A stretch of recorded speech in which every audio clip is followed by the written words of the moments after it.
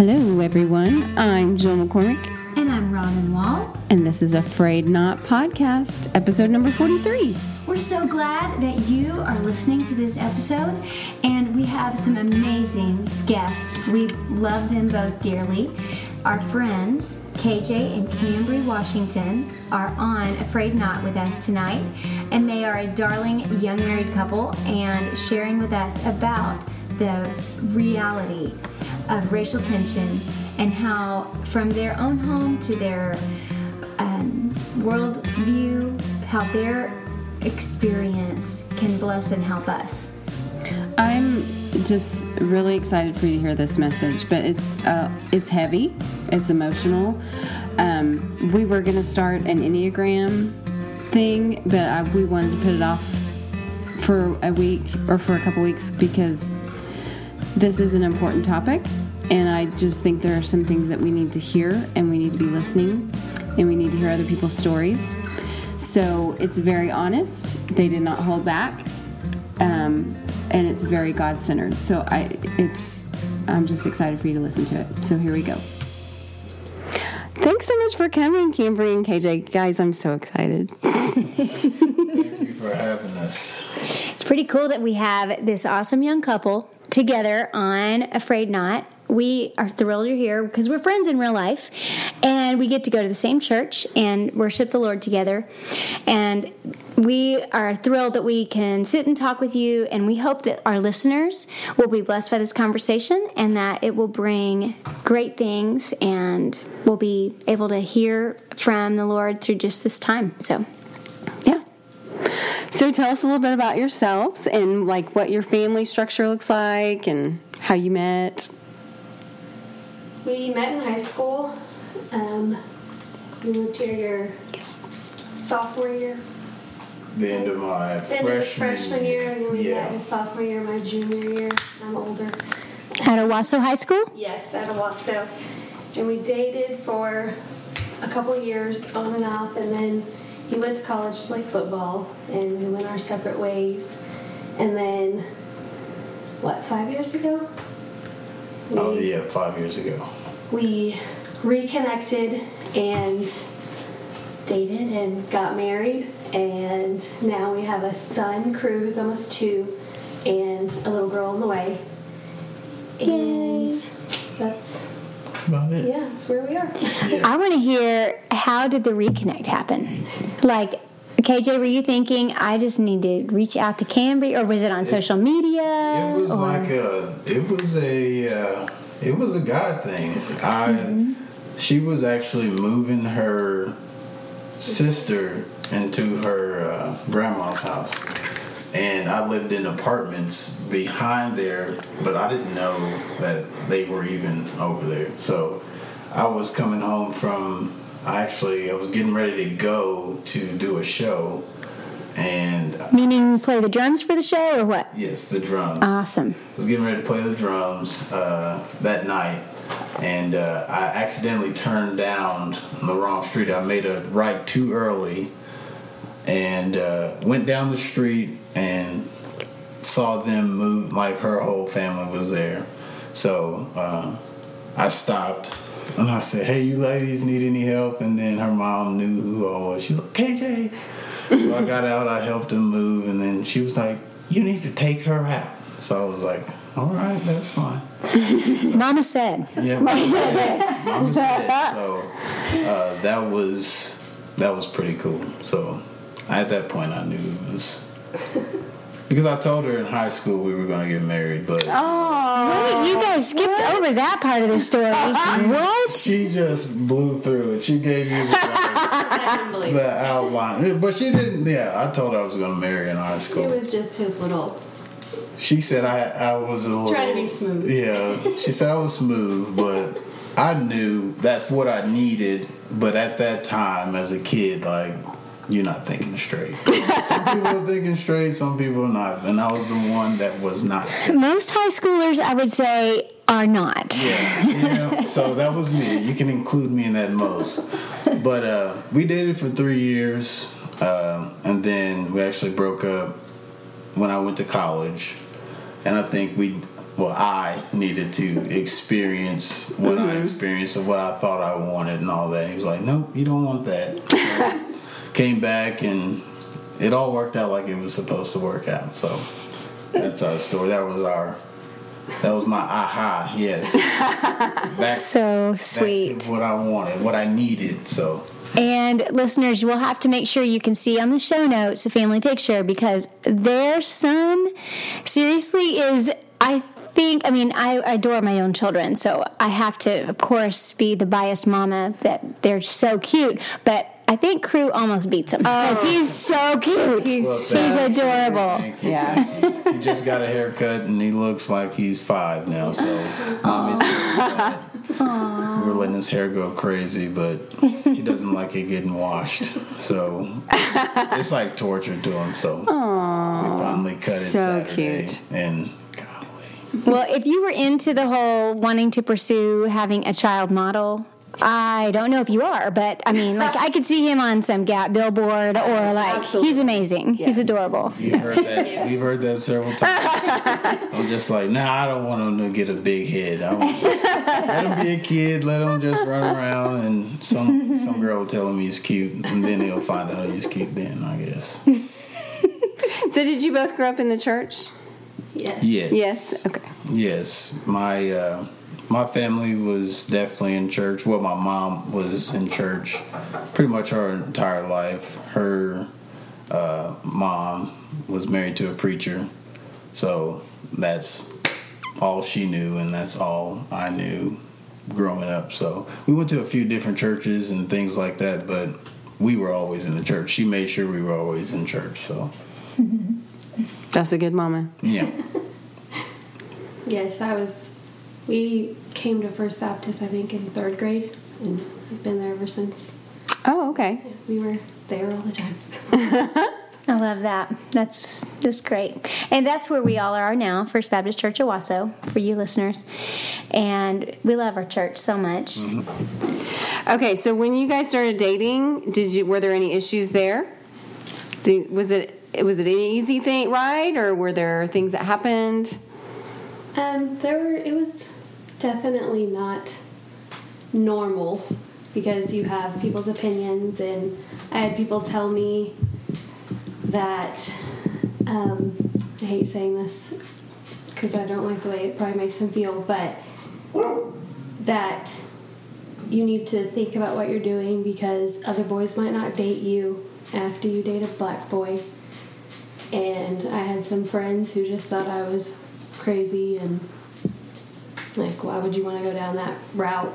But to me, I wasn't dating a black boy, I was dating KJ. Mm-hmm. Right. And who he was. And I mean, there was one instance I remember, we were walking into a restaurant and some people drove by in a truck and yelled out, stop taking our women. And I mean, whoa, it's hard because it's like embarrassing. Not that they speak for me, but it's embarrassing for me, and I'm sure it makes him feel terrible. And yeah, I mean it makes you, especially at that age, and at that age, you're rebellious anyway. So when they say stuff like that, makes me like want to grab her and like hold her hand or hug her or something like that. But at that age, I think it's more of a like, well, if you don't like it, I'm gonna put it in your face, and that. So that's kind of the stage I was at, like during that stuff, when people would say stuff like that. That was my retaliation. Even though she felt bad, I was just like, well, like, we're dating, so get over it. Right. What are you gonna do about it? KJ, did any of your friends or family give you a hard time that you wanted to date Cambri? Not really. My mom was more of like, if you like her, make sure you like her. I don't care whatever she is, So, and she has 4 boys. I have 3 brothers. So, my older brother is dating a white and Cuban chick, My younger brother is married to a mixed child as well.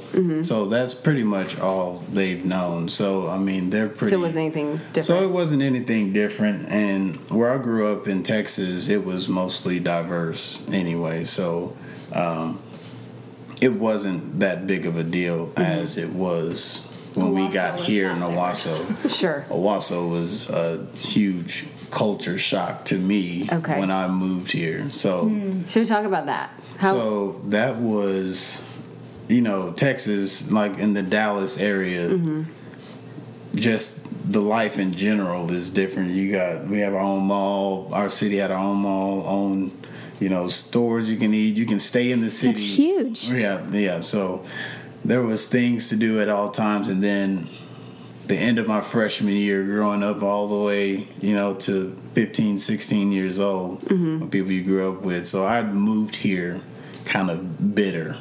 Right. And Owasso was even smaller when you moved. Yeah, I think they had just Dallas built to Walmart. Owasso. Yeah. Yeah, I think they had just built a Walmart or something, and people were excited. I was like, what? They're excited for They were Walmart? excited for the Walmart, and I was like, you need a little bit more than that.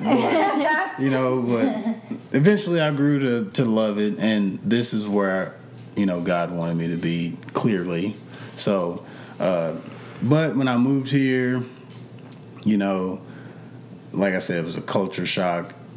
School, like, I've never seen so many white people in like one place. I know. Like literally, I mean, it sounds hard to believe, but I did not. Like there was, especially in school. So, you try not to think, as me walking around, like my style's different, like I talk different, and then like I'm black, and I see all these guys in cowboy boots, ripped up jeans, and they're chewing tobacco. I'm like, oh man, like what am I getting? Like what did my parents get me into? So I try not to go in with the, with the like knowing that something's gonna happen. So I wasn't confrontational, but I wasn't scared of confrontation. Right. If that makes sense.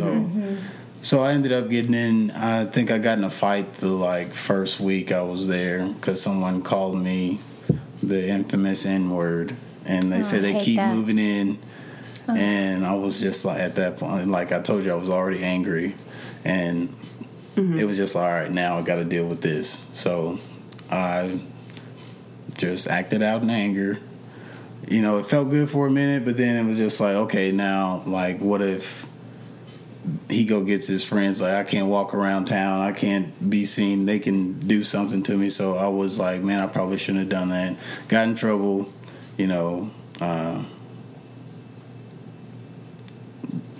actually regretted doing what I was doing, and being angry. So I tried to give it a chance, like, okay, that was one person, but got on the football team, dudes were saying, oh, you're not going to be this, you're not going to be that, you're not going to be this. And so I had to deal with that for a little bit until I actually showed my skills, and then I ended up being... That shut him up. Yeah.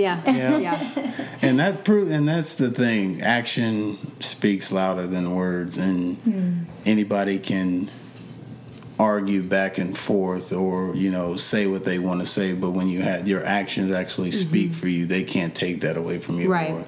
Or they can't deny that. So after that, surprisingly, well, not surprisingly, it was pretty smooth sailing after they found out I could play. I could play football, so that got a little it got a little easier. But when we started dating, it was like, okay, you're good enough for the football. You're good enough for sports to, for us to come and watch and entertain. But, no, you can't. Don't start dating. Because I didn't know of any interracial couples at the school at that time. And I was like, I don't care. I like her. So I'm going to talk, and hopefully she likes me. So. And I mean, we got comments from the other side too. Yeah. There were some black girls that said, you're taking one of the good ones. Like, don't take him. And she got a lot of looks. Yeah, she got a lot of looks in the hallway a lot. I got a lot of stares, which we still do today. Yeah. We still do, just from both sides, and it's not just a white thing. It's a black thing as well. Like, it's seen as it shouldn't be an interracial thing, and it's just like, okay, like, grow up. Mm-hmm. Right. Yeah. Grow up. There was a time that I was eating with him and his little brother, and my dad actually got a phone call from a man that went to our church and said, "I'm just letting you know your daughter is at dinner with 2 black men, or 2 black boys. Us dads need to stick together, and I just thought you should know." No. So, I mean, wow. From people who should be supporting you, we still got... What was your dad's response to that?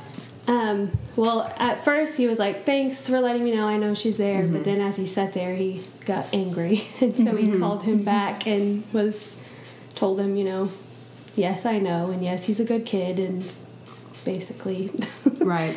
Yeah. told him off a little bit. And then hopefully, I wasn't there, so I don't know. Yeah. Hopefully a nice way. But I mean, it's just sad that he's never once had a conversation with him or his brother. And he felt he needed to let my dad know. Right. And, I mean, we were setting up wings to go eating. It wasn't like we were doing anything. Yeah. We were eating. Yeah. And he still felt the need to call and say that I was there. Like, it was somewhere I was not supposed to be. My parents knew I was there. Like, it was not a secret. So, I mean, you just... But like he said, at that age, you're young, and I didn't care. I was like, I like who I like. Get over it. Mm-hmm. Yeah. Right. As you get older, it's a little bit harder, but you still... I'm still like, I like who I like. Get over it. Yeah. So, but yeah, that was, I mean, there's probably plenty more, but like, that didn't have any effect on our relationship. Like, and, we were able to get through it. And then...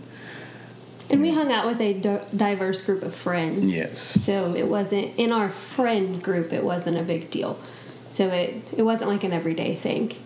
We hung out with friends just like normal teenagers, and just every now and then you'd have... So it wasn't like a huge shun, like, get away, like, we're isolated. We had friends that agreed with what we were doing, didn't care. Right. So... Like, it all worked out pretty good, but then, you have the people that likes to let their voice be heard, nooses in locker rooms and lockers being found. Really? Oh, yeah. It was... Oh, it's a lot of insensitive things, because I know the people that do it. So I know, like, hey, they won't do that to your face. Like, they won't ever say anything to your face. They won't ever... publicly show that, but they deep down they feel like that. So to me, like, I can't, like, I'm not gonna be mad at you because you're hurting. You learned that from something. You don't even fully believe in that because you won't say it to my face. You won't sit there and actually... The people that actually believe that way are the ones that's going to say it to your face. They don't care. Like, they are like, I don't like you. Like, which we've had some of those. So, so the people that are like that, like, kind of behind the... That's something they've learned. They think it's funny. They think it's just like a club to be in, or just a cool way of thinking. Like, my parents thought like this. My friends think like this, so I'm going to think like this. So I learned that more as I went on in life. But at that time, I'm just like, that's so stupid. Like, I'm mad. Like, why would you do that? Like, I know you. Like, clearly you don't care about me or whatever. Like, but, you live and you learn. Let it roll off your shoulders and you keep going. So, how do you do that? How do you let it roll off your shoulders? That would be a hard thing to roll off shoulders. It's hard. At the beginning, it's very hard because you feel like after so much, you want to take action. Like, after all these things, people are saying this, calling you that, saying this about this, and you shouldn't be doing that. Like, after a while, you're just like, shut up. Like, like to the most patient man, like after a while, you're just like, I'm about to lose it. And that's almost to a point to where I got to a point to where I was ready to just lose it. But I have a friend named Marcus, and he talked to me several times, and he's talking me down. He's like, man, look, it's the enemy. Like, you're destined for something. You're destined for something. He's trying to make you make a quick decision out of emotional, just out of your emotions. It's going to cause this, then you're going to be this, and then you're going to be out of your calling. So it's just like... So was having a mentor like that, that was a big part of... That was a big part of just, we would kind of check each other, because it was like he was... This was in college. Yeah, this was in college. Like, it was... Like, where did you play football? I played football at Missouri State University in Springfield. Okay. It was I think it was the, whitest city in Springfield. Seriously? Like, I think that's legit. So you went from here to... Yeah, exactly. Even whiter. Yep. So, and I think that's where I got... She says I have a lot of patience. And I think that's where most of my patience has come from. And reading the Bible and learning not to carry the load and understand where all of this stuff is coming from. When you understand it, it doesn't affect you in the same way. So, but yeah, he talked me down several times. He's, I think, maybe 3 years older than me, 4 years older than me. So he goes through a little bit, and then once I hit that, he's just like, hey, this is, like, don't do this, don't do that, like, listen to me, like, read the Bible, read this verse, or whatever. So he was a very good friend. We ended up, we played football with each other, ended up living together for a while. We're still friends now. But, yeah, that's the one guy I can, for biblical or anyone I just need to talk to, I'll be able to call him at any time. So, and I know I'll get sound advice because everything is about the Father. So, and that's the only way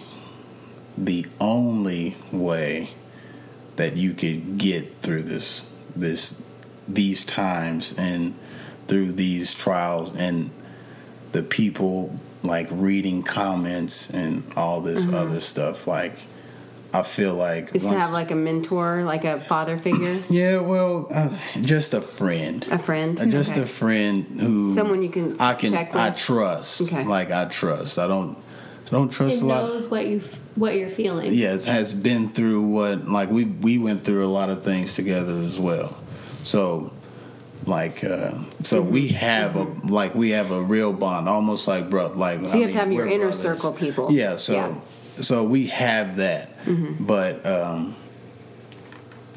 I can call him at any time with any question, and he'll be ready. And I know it's going to be biblically sound advice, because that's what I need. Any other advice is probably not going to lead to what it needs to lead to.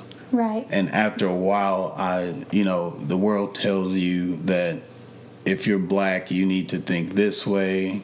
You have to go with this movement. You have to do this. You have to walk like this. You have to talk like this. You have to, and it's just like, when you go against that, because you get hate from the black side too. Like, they're just like, oh, you don't think like me. Oh, yeah, you're Uncle Tom, or like a whole bunch of colorful words that they use. But it's just like, just because I don't think like you, like, I'm now all of a sudden I'm the enemy. I'm last time I checked, I'm still black. Like, last time I checked, I've still gone through the same things you've gone through.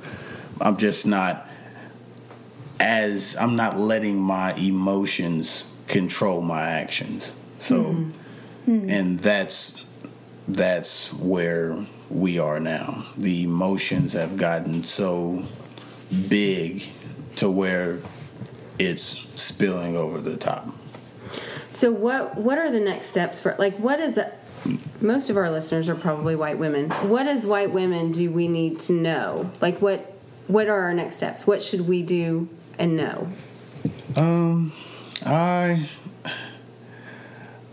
Like I said, I'm more spiritual. Mm-hmm. I'm more of on the spiritual side of things. So I just say pray that the Lord's will be done, period. Because it's not what we want. It's not our story. It's not how we want things to play out. It's not what we think is right.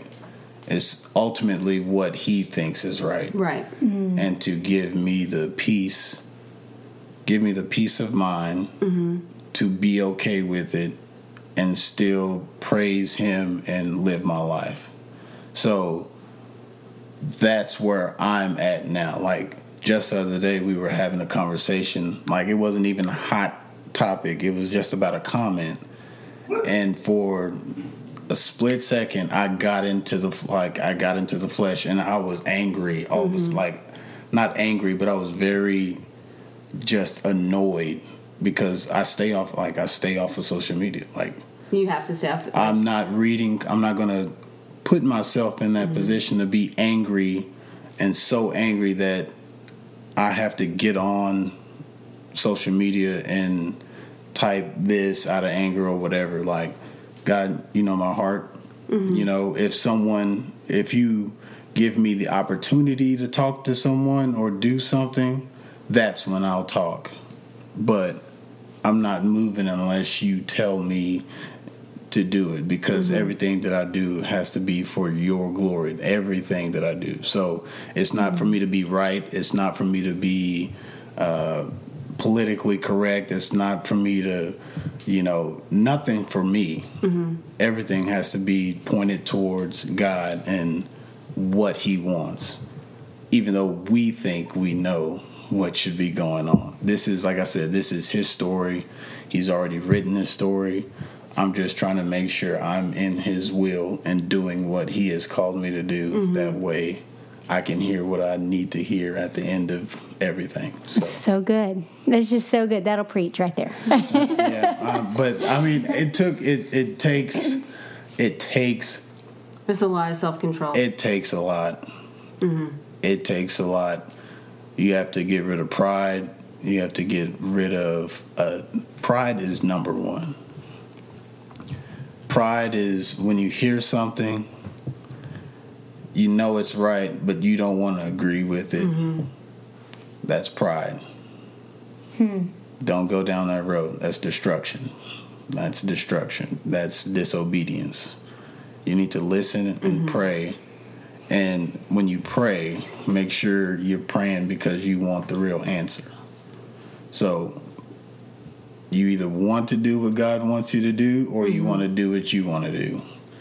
Like, there's no gray areas. It's boom, boom. If he tells you to, if someone comes into your life and they tell you something and it's resonating with you, but you keep denying it, then at that point, that's on you, because he's already revealed the truth to you. So pride, get rid of it. After that, I'm pretty sure it'll be a snowball effect and you'll be moving in the right direction. But pride, like I said, was a big deal for me because I always feel like I needed to react when those certain instances happen. When someone, I think we were in Branson, Missouri. This was in the same day. We were walking into the outlet mall, walked by a car, and all of a sudden this guy was like, talk to this. And this is how early it starts. I think she was still in a car seat, maybe 3 years old. And she was like, hey, baby, what color is poop? And she was like, black. He was like, yeah, that's right, black. Black is the color of poop. And he repeated it like 3 times. Yeah. What is Because you were walking by the car? Yes. So, and they were like yelling it. So I turn around. Whoa. I turn around. The dad, he won't look that way. But the wife is like staring out the window, just like, I wish you would. Like, but that's the type They're trying to bait you. Pretty and much. they're teaching And their child that to 3-year-old, hate. and they don't They're know. teaching their child. The kid doesn't know. Right. And who right. knows that's probably how he was taught. Mm-hmm. But that's when I have to go to the root of the problem, and that's evil. Hate evil. Hate Satan. Hate the enemy. Rebuke the enemy. Don't let him get that foothold on you. And that's what and like I said, it takes a good wife to be able to be like, come on. So, Cambri, how do you feel gonna be my question. when How do someone you do is that? saying these horrible, whatever these words are, and you just love your husband so much, and you just, what do you do? Well, the first thing that comes to my mind is if he reacts, we know it's going to go south fast, and we know who's going to be blamed. So when I think about it later, it breaks my heart for how he feels, but in that moment, I'm just trying to get out of the situation because I don't need him to get arrested. I don't need him to get killed. I don't need because he can defend us. I know that for sure. But sadly, he can't, because later on that same evening, some people were driving by and made some rude comments, and they were driving real slow. And I mean, he's a man. His natural instinct is to defend his family, but they're just looking for they're just waiting for your reaction so that they can have an excuse to escalate the situation and it be all his fault. Right. Because the thing I feel personally, racism is a little bit different nowadays in the sense of it's not people walking around with white hoods on. People do it in a way that they're being racist, but if they're going to be called out, they're going to be like, I didn't mean it that way. You know, you can't prove that it's racism. Just like what he was saying to his daughter. You know, if he would have been called out on it, probably been, that's not what I was talking about. Right. And what the people in the truck said to us, it probably would have been, that's not what I was talking about. You guys are being sensitive. You took it the wrong way. But you know when people drive by you and roll down their windows and stop, they're not doing it just, they're being racist. And so in that moment, I just want to get out of there. We had our child with us. Like, we don't need any kind of, even if it's just arguing, like, we don't need anything happening. And so that's my first reaction. But then later, it's so heartbreaking because he would do anything for anyone. What broke my heart about the second instance is he thought that they were being nice and at first. And so he was like, what? Like laughing. And then it like sank in that, okay, they're not. And like that broke my heart because he isn't thinking right off the bat. Like he's thinking you're just being a nice person. Right. And then he has to be disappointed that here's another person just making comments.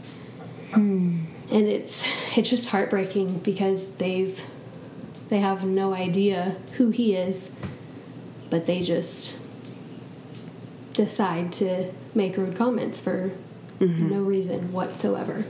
I mean, we were literally walking out of that mall. It wasn't like... Right. You weren't doing anything. Yeah. There's literally nothing they could say that made them mad or anything because they were pulling in and we were walking out. So there was no way our paths had crossed. He had accidentally stepped in front of him. None of that.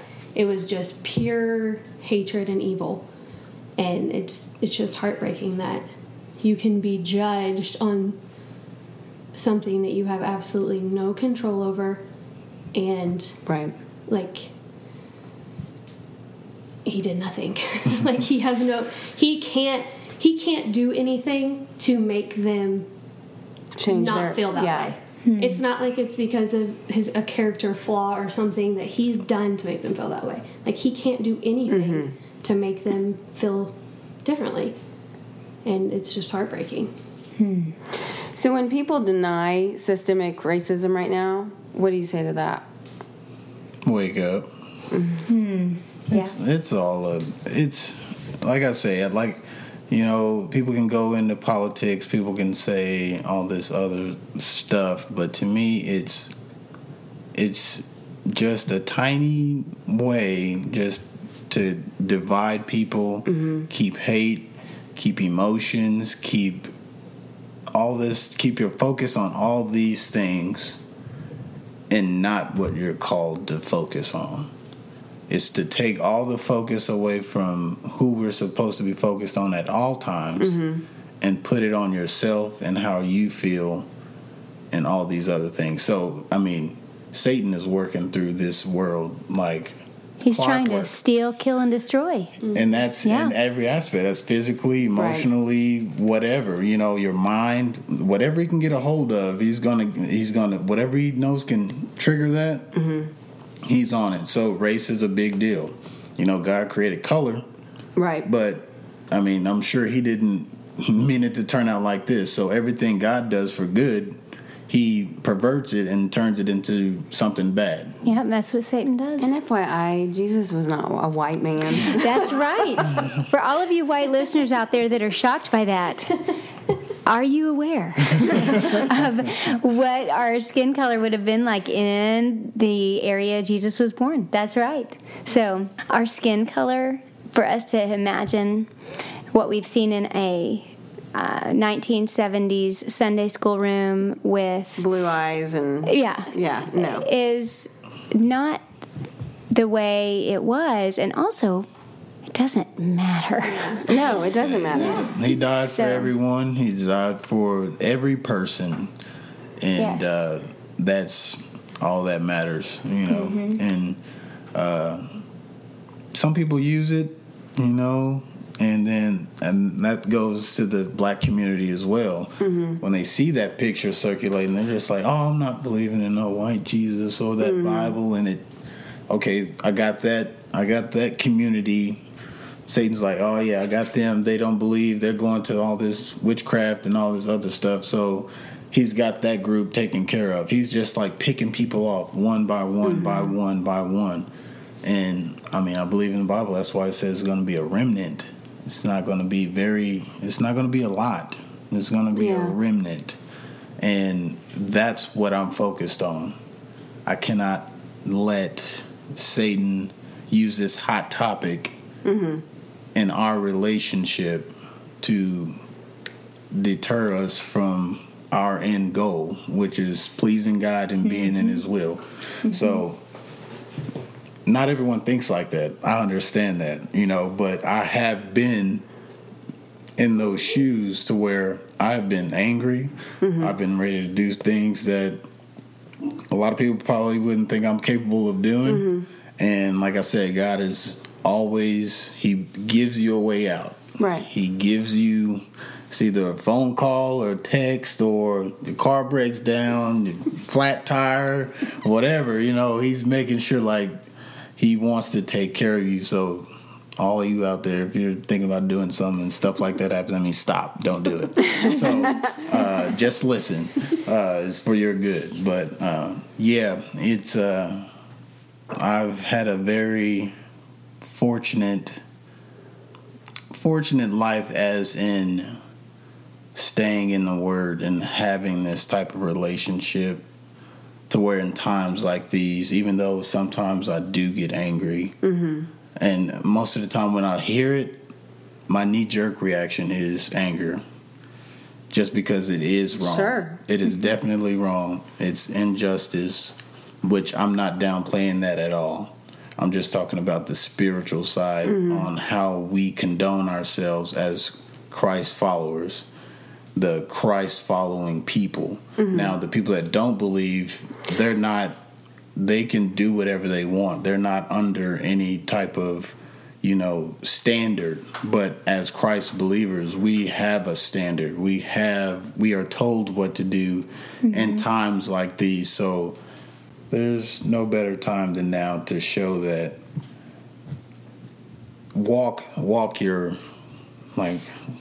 walk what you're talking. Mm-hmm. Walk what you're talking. Do you really believe, or was that just some stuff you were regurgitating that you heard? Like, do you really believe in what you say you believe in? And that's where I'm at now. Like, I got to walk it out. Even though I'm angry, even though I want to go and do things and be angry, get on social media, make posts, tell these people you're this and that, like, that's not giving God glory at all. So I'm just going to keep my mouth shut.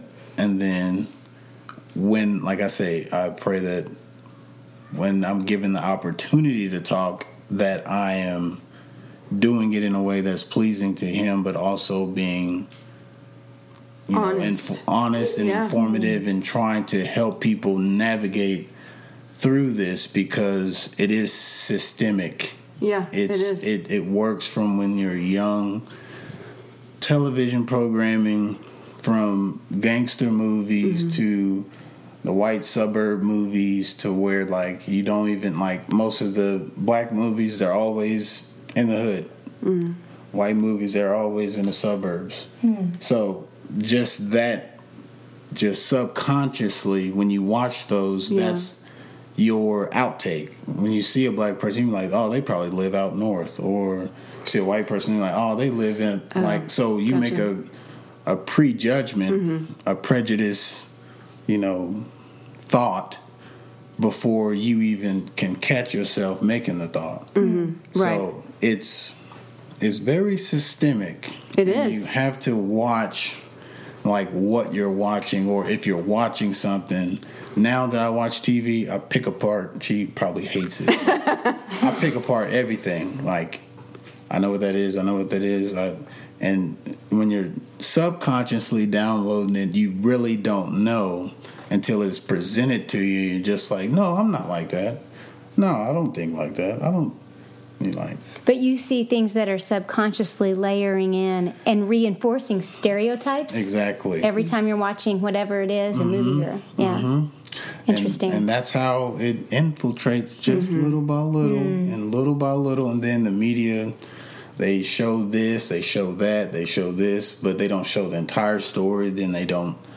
And that's why I can't, even though some of the stories, like, yeah, I believe it, but I'm not going to just buy into it, like invest in 100% emotionally into all this stuff just because I know this stuff is all controlled by, Satan.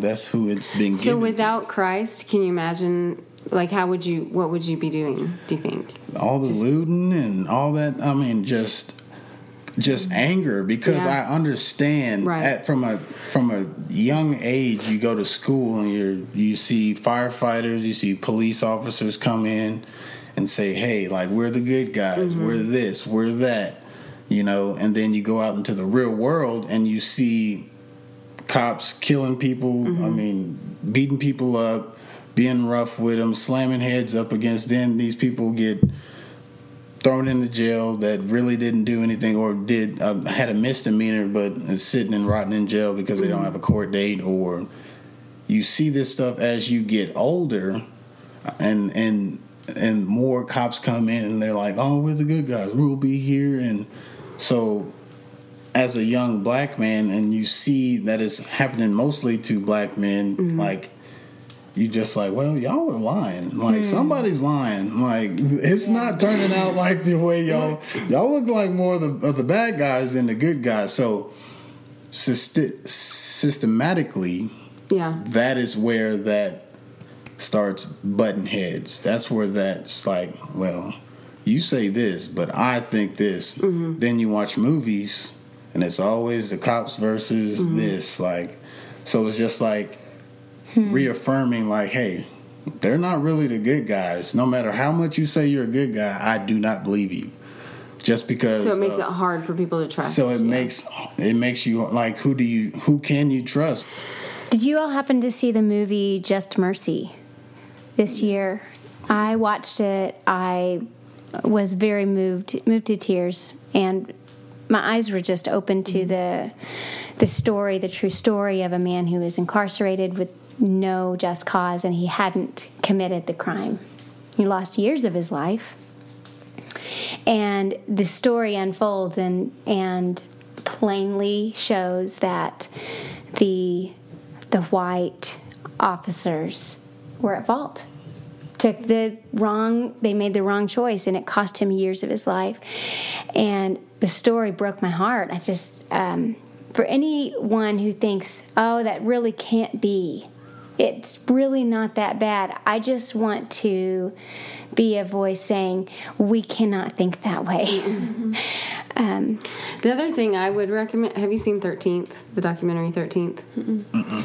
That's another one I would recommend about just the systemic, how it's been in our system from the beginning. I mean, there's just not a denying of that. So we know Jesus is the answer to all of this, but right. Step by step, what should we be doing? What's the next step for us as a country, do you think?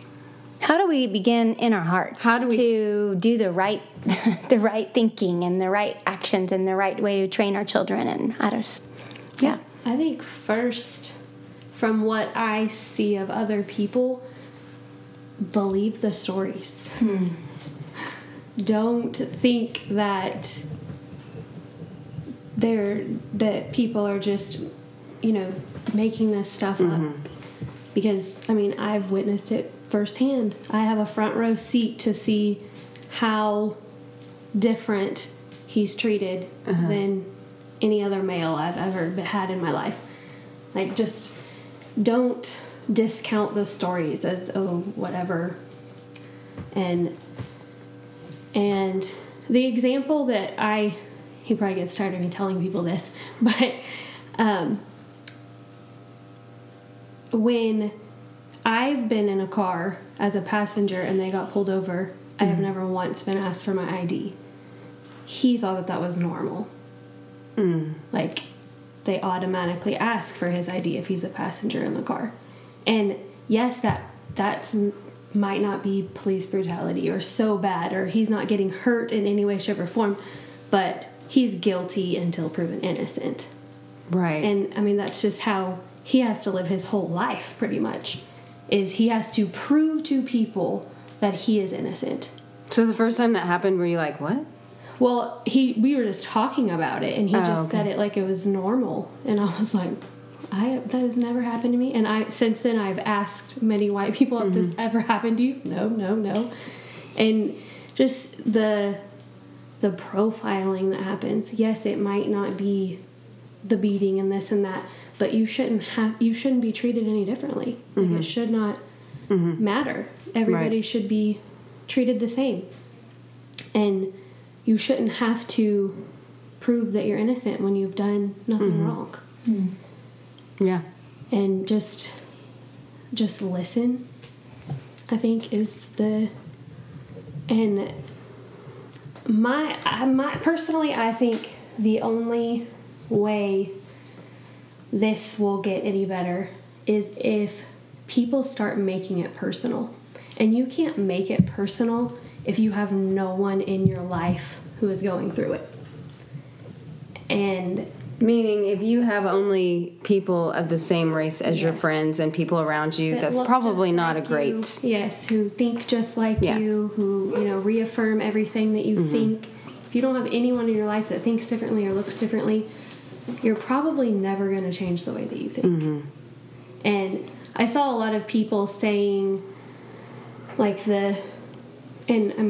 disclaimer, we do not agree with the rioting at all, but... a lot of people saying these people are out there rioting and they don't even know this man. But what we as white people can't understand is, they might not have actually known him, but they feel like they know him because that could have been their brother. That They've could experienced have been him. And I watch it from a different lens now. That could have been my husband. That could be my son.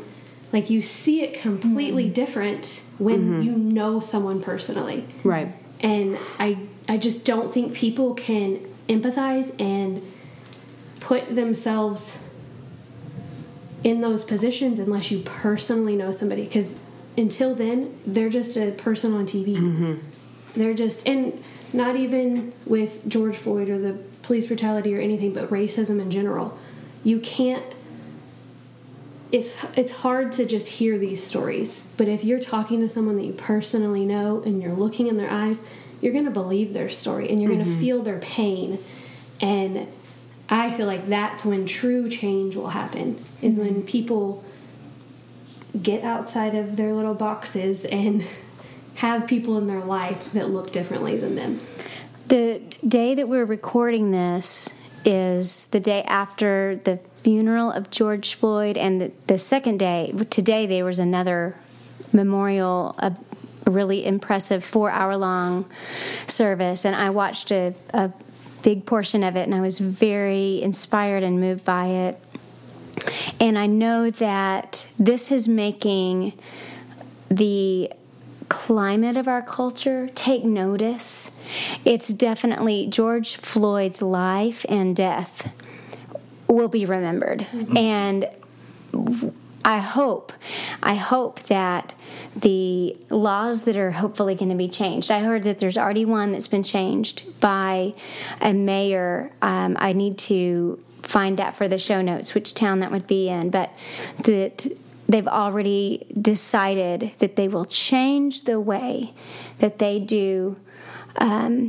If they're trying to detain someone, no longer will they use a chokehold, because George mattered, and his death happened because of this. So I don't even know what else to say, but just we need to change. And I think that that's a perfect thing for us to go off, is we just need to know other people that are not like us. We need to listen to people's stories. We need to make it personal. That's exactly what we need to be doing. And you ask how white women can do things, and I think about it from a mother's standpoint. I mean, when he called for his mother. Yes. And people want to and I think it's a natural reaction because you're trying to make it go away. But people want to say, well, he was a criminal. Well, he had just done this. He had just done that. Whatever. But no matter how we raise our son, we can do everything right. There could come a day that he could make the wrong choices. But as a mother, I want him to still be treated with respect. And absolutely. He lived to have a chance to innocent have a second until chance. Proven guilty. Yes. And just as a mother, put yourself in these. And once again, not even just about that, about racism. Would you want your child to be judged without just them walking doing down anything? the street? And not just judged in one aspect. I mean, wherever you go, you're carrying this burden. Like, I'm black. No matter where I go, people are going to have their precepts, like their perceptions of me, no matter where I go. Like, period. People are going to look at me no matter what store I go into, no matter how well I'm dressed, no matter what car I drive, no matter what, like, any social, economic, like, class. And you have to ride this thin line of, well, if you drive too old of a car and dress a certain way, you're a thug. But if you dress really nice and drive a really nice car, you're a drug dealer. you can't. Or an athlete, or oh my goodness, this perfect line of. It's just and that's what a lot of people don't really get to understand, is that it's an everyday thing. Like, when I go into the store, I'm probably the only black person there. So white privilege is really just, and even the Black Lives Matters, it's not that other people don't matter, but the color of our skin is not one of the things that's making, it's not that other people don't have hard lives, but your skin color is not one of those things making it that way. Exactly. Because, like I was telling her the other day, I was like, I know that being poor and growing up without anything is not a black person thing. People have done that. Sure. Have came out of that, but it's a little bit harder for a black guy to get out of to get the same opportunity. After a while, like as a black man, I'm like, I don't want to, like, this will be my ceiling here because I won't be able to get to this class of where I want to be because of the color of my skin. So once you understand that, it kicks your drive down just a little bit, like to where, why even try? Why even do this? And then when you get to that level, when you are successful, you still deal with it. You go buy a huge house in a nice neighborhood.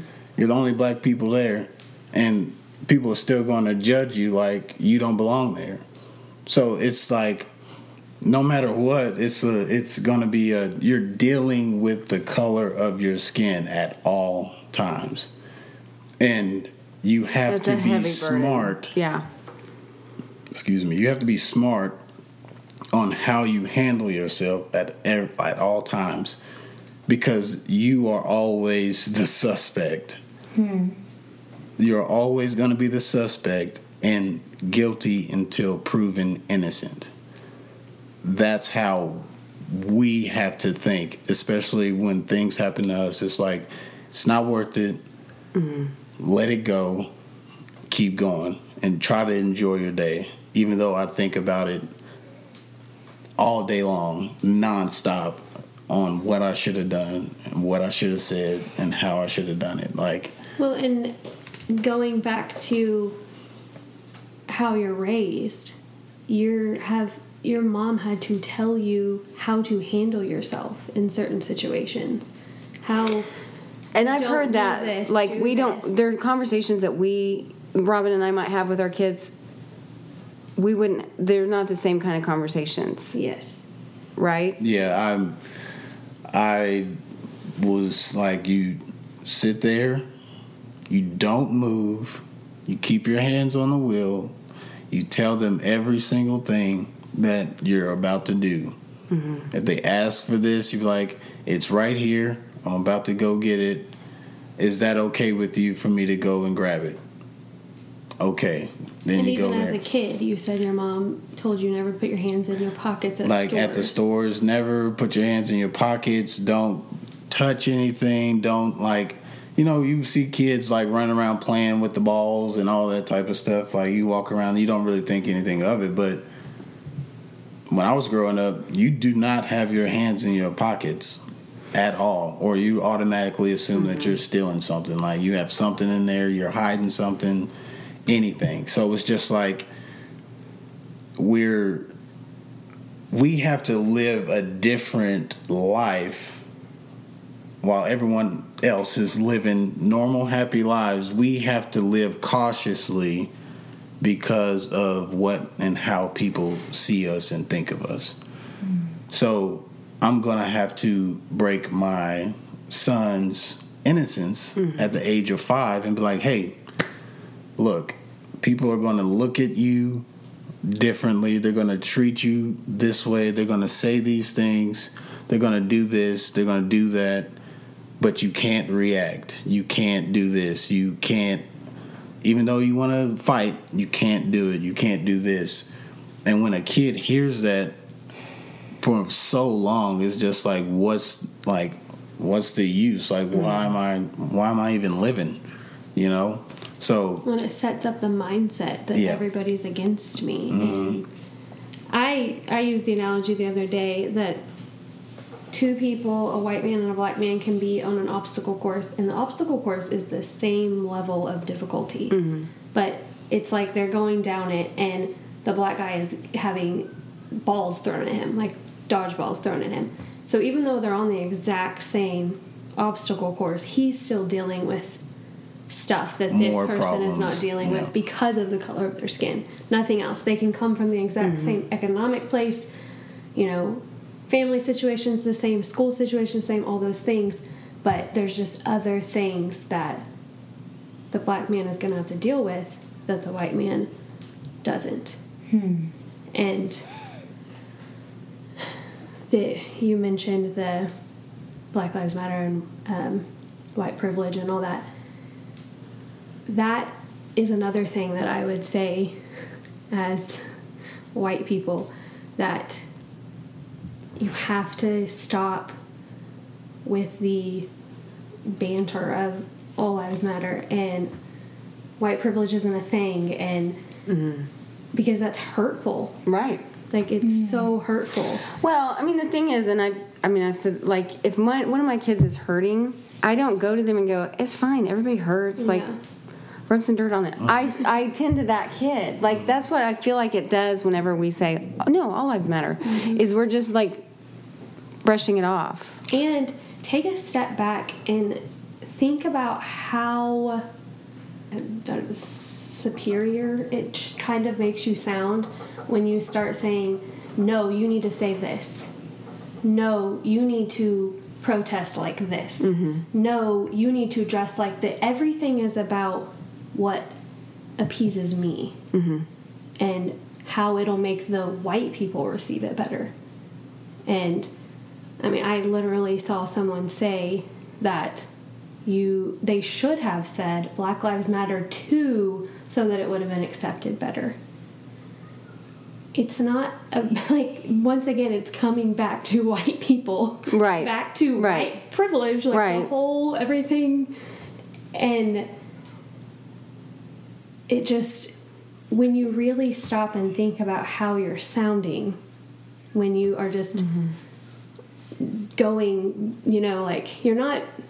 And even if at the end of the day you still want to believe that all lives matter and that Black Lives Matter should not be said, it is not benefiting you in any way, shape, or form to come back with all lives matter, but it is hurting someone. Right. So that fact alone should make you stop and shut think, your mouth. like, I shouldn't say this. Yes. Right. Because it's hurtful. Whether you think it's hurtful or not, it is hurtful. Depending on if you're a Christ follower or not. That's my weighing scale. Because if you're not following Christ, you can say hey, you're under, like I said, like they're under their own, they're doing their own thing. But as a professed, brother and sister, as someone that says they are following Christ, you are commanded to do these things. You are commanded to listen. You are commanded to love. You are commanded to, no matter what that person was doing, we are all sinners. We are all should be dead and have no grace and be, banished to hell forever. But we have all been given a second chance. Right. We have all been able to be redeemed. So none of us are better than anybody. Amen. Absolutely. And Jesus went after the one, left the 99 to go after the one. Exactly. That's what we need to do. But then what about the 99? Well, I'm sure they stayed still because, the other one's about to die over there on the mountain because he wandered off. I actually saw someone say that that's taking the Bible out of context because they did not specify if that sheep was black and the other ones were white. Oh, Stop please. it right now. We're in a world with an enemy and with evil in it. And I sometimes, I don't know if y'all are familiar with the Enneagram, but I think I'm a 9 on the Enneagram, which is a peacemaker. I just can't stand conflict. I just want everyone to get along. Can we all just be nice? And sometimes I think about the unrest and the hate, and I hear your stories you've shared, and it just makes me just ashamed to hear those stories. How shameful that someone could say those awful words. And there are a lot worse stories, probably, that you could have shared. And I thought of a line in a movie that I love called Hairspray, fun movie. And there's a line in it when Queen Latifah says to the young girl who's coming to her, and her Queen Latifah's sons has liked her and they're starting to have a relationship, and she said, listen, in this world you're going to have a whole lot of ugly coming at you in a never-ending parade of stupid. And the girl says, oh, so you met my mom. But I just feel like the enemy is the reason why there's so much of the stupidity and the ugly.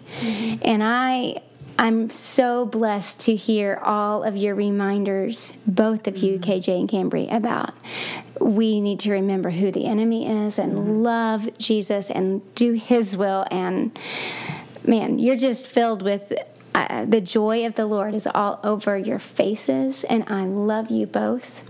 You bless us so much. And on a good note, you have another one coming, right? Yes. Having a baby girl. Yay! So we're excited about that. That's what we wanted. We wanted a boy and a girl. So God answered our prayers. Awesome. So yeah, we're definitely excited about that. But excited to be on the show as well, just to talk. We've been wanting to. It's crazy because we have dialogue all the time. Like, we talk all the time about this stuff, and we don't agree on everything, which no one's going to. Like, the world's not that perfect. So I know we're going to disagree, but it's good to talk about those things and understand how she thinks and understand how I think. That way you can have a middle ground of, like, okay, maybe I should work on this a little bit more. Maybe I should think about this a little more. And like her saying, get someone else in your circle. Right. It's uncomfortable, yes, but that's how the enemy wants it. He wants you to think like a certain way to keep you from having a connection and being one person, like being together, actually being brothers, actually being sisters, actually caring and actually loving someone other than just lip service. So now is a time to reach out and actually walk the walk and test your faith, like test like what the word says, like step out on that faith and be like, you know what, I'm going to take a step. I'm going to try to just walk up to someone random, just try. I'm not saying every black person is receptacle or like we're going to receive it the same as I am, but because there, like I said, there's the white side and then there's the black side. There's extreme on that side as well. So but just try, if you are going with a sincere heart, I'm sure God will put someone in your life that you can connect with. Yeah. And if you want to listen and open your heart and actually hear what's going on, I think a lot of things will be different. A lot of things will be different. Just a lot of people are brainwashed right now. A lot of people are just, following the blind, leading the blind off the mountain. That's how I see it. Just people are just, all right, I'm right. Like, I saw the news the other day, I think, they were protesting, and then one guy he thought George Floyd lived in Tulsa. And I was just like, what? He was like, we're going to the house. And he was like, whose house? He was like, George. First off, he got his name wrong. And then he thought he lived in Tulsa. But that's what I'm just like, that proves that people are just following. People don't even, they just want to be a part of something, even though they don't even know what's good. And that's how blind people are. That's how this world is operating. So you sit back and you look out of the lens of what is the overall goal here, because nothing is going on right now but hate. There are people that are coming together. There are some dialogues. There are eyes being opened. Last week I had 2 guys stop by and talk to me, introduce themselves to me while I'm out in the yard doing yard work. That's a step. Yeah. And I'm grateful for that step. I'm not saying that we should just not do anything, but when you do something, do it with meaning and do it for the right reason, not just because somebody else is doing it. So, and I think we have to stop being so one way or the other way. Just because you think that, it was wrong doesn't mean you're against all police. Just because you think this, like, we're too extreme and we can't just accept. And I think I hope a lot of people they realize that, hey, I have empathy, but they feel like if they speak out and say anything, then that automatically means that they hate the police and they're this, that, like, it's, you can be both. You can you can think that police are good and that there are some bad ones that are, doing wrong, and you can say Black Lives Matter without meaning nobody else matters. Like, it's not a this way or that way. Right. It's not I'm more important or they're more important. It's just a topic of now. And I think that goes for everything in our world right now. I agree. Way too extreme. Right, left. Like, you have to choose one side and stick to it, and you have to stick to it with everything you got, or you're automatically assumed to be on the other side. And I mean, let's just get back to relationships and doing life together and turn off the news. Let's just get back. Let's get back to actually using our brains. How about that's what I want to say? Thinking, having a relationship, and realizing that it's good to have people in your life that are different than you. Like, so many people are missing out on great people because they are too scared to allow them in their lives for whatever reason. You know, whether it's how they were raised or just taking that step of faith, like you said, and getting to know somebody. Because it can be scary. Because you don't want them to think, oh, I'm just coming to talk to you because you're Black. You know, like, that can be a scary step to take. That's an enemy. Like, that's the type of stuff that comes up when you know you're trying to do good and something like that comes up. You rebuke it and you go do it. You make those steps. Like, you know you're supposed to do it. Do not ignore overthink that. It. Like, don't overthink it. Do it. Like, just...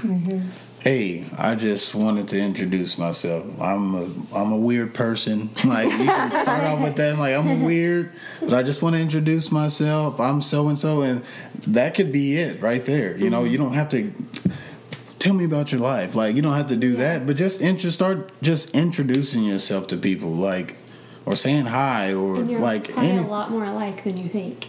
Probably, yes. Absolutely. So, well, thank you so much for sharing all of this. We're so grateful for you both. We are thrilled that you came to share with such candor and open up your hearts with us. And listeners, we just hope this has been a blessing to you too. And there's so much wisdom that KJ and Cambri have shared with us tonight. And hopefully it's a blessing to you. Thank you. I'm just so thankful for that honest conversation that we had, and I want to just kind of remind us of the little steps that Cambri gave us, that we need to believe people's stories, we need to be listening, and we need to make it personal. We need to get out of our boxes and get to know people that are different than us, that think different than us, that look different than us, and we need to widen our groups that we're around. And you know, something that KJ said, I believe Cambri also said this too. They both talked about the value of remembering who the real enemy is. The real enemy that is out to steal and kill and destroy us is Satan. And so hating other people is never the answer. It's never the answer. So we need to remember who the enemy is and unite with brothers and sisters in Christ against him. So that's one of the best things. I was pretty amazed with such the wisdom that KJ shared in our conversation. It was just a blessing to me. As we're wrapping this up, we hope that you listeners will also take to heart this conversation, and as we just think about what we can each do in our own hearts, let's let the solution start in our own hearts. Let's let it start. Examine ourselves for truly seeing the pride and prejudice and thoughts in our own hearts that God can remove and work on. So, yeah, absolutely. We all probably have blind spots that we need to figure out what those are and fix them. So, thanks again for listening, and we'll be back in 2 weeks. Have a great day.